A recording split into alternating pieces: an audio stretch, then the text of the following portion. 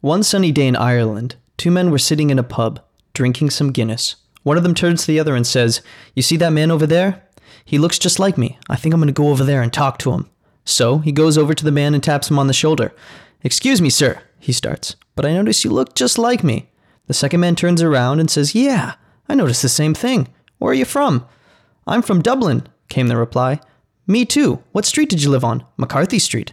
The second man replies, "Me too. What number is it?" 162. The first man replies, "Me too. What are your parents' names?" "Connor and Shannon." The second man, almost dumbfounded, says, "Me too. This is unbelievable."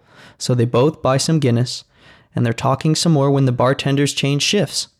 The new bartender comes in and goes up to the other bartender and asks, "What's new today?" "Oh, nothing much. The Murphy twins had a few too many."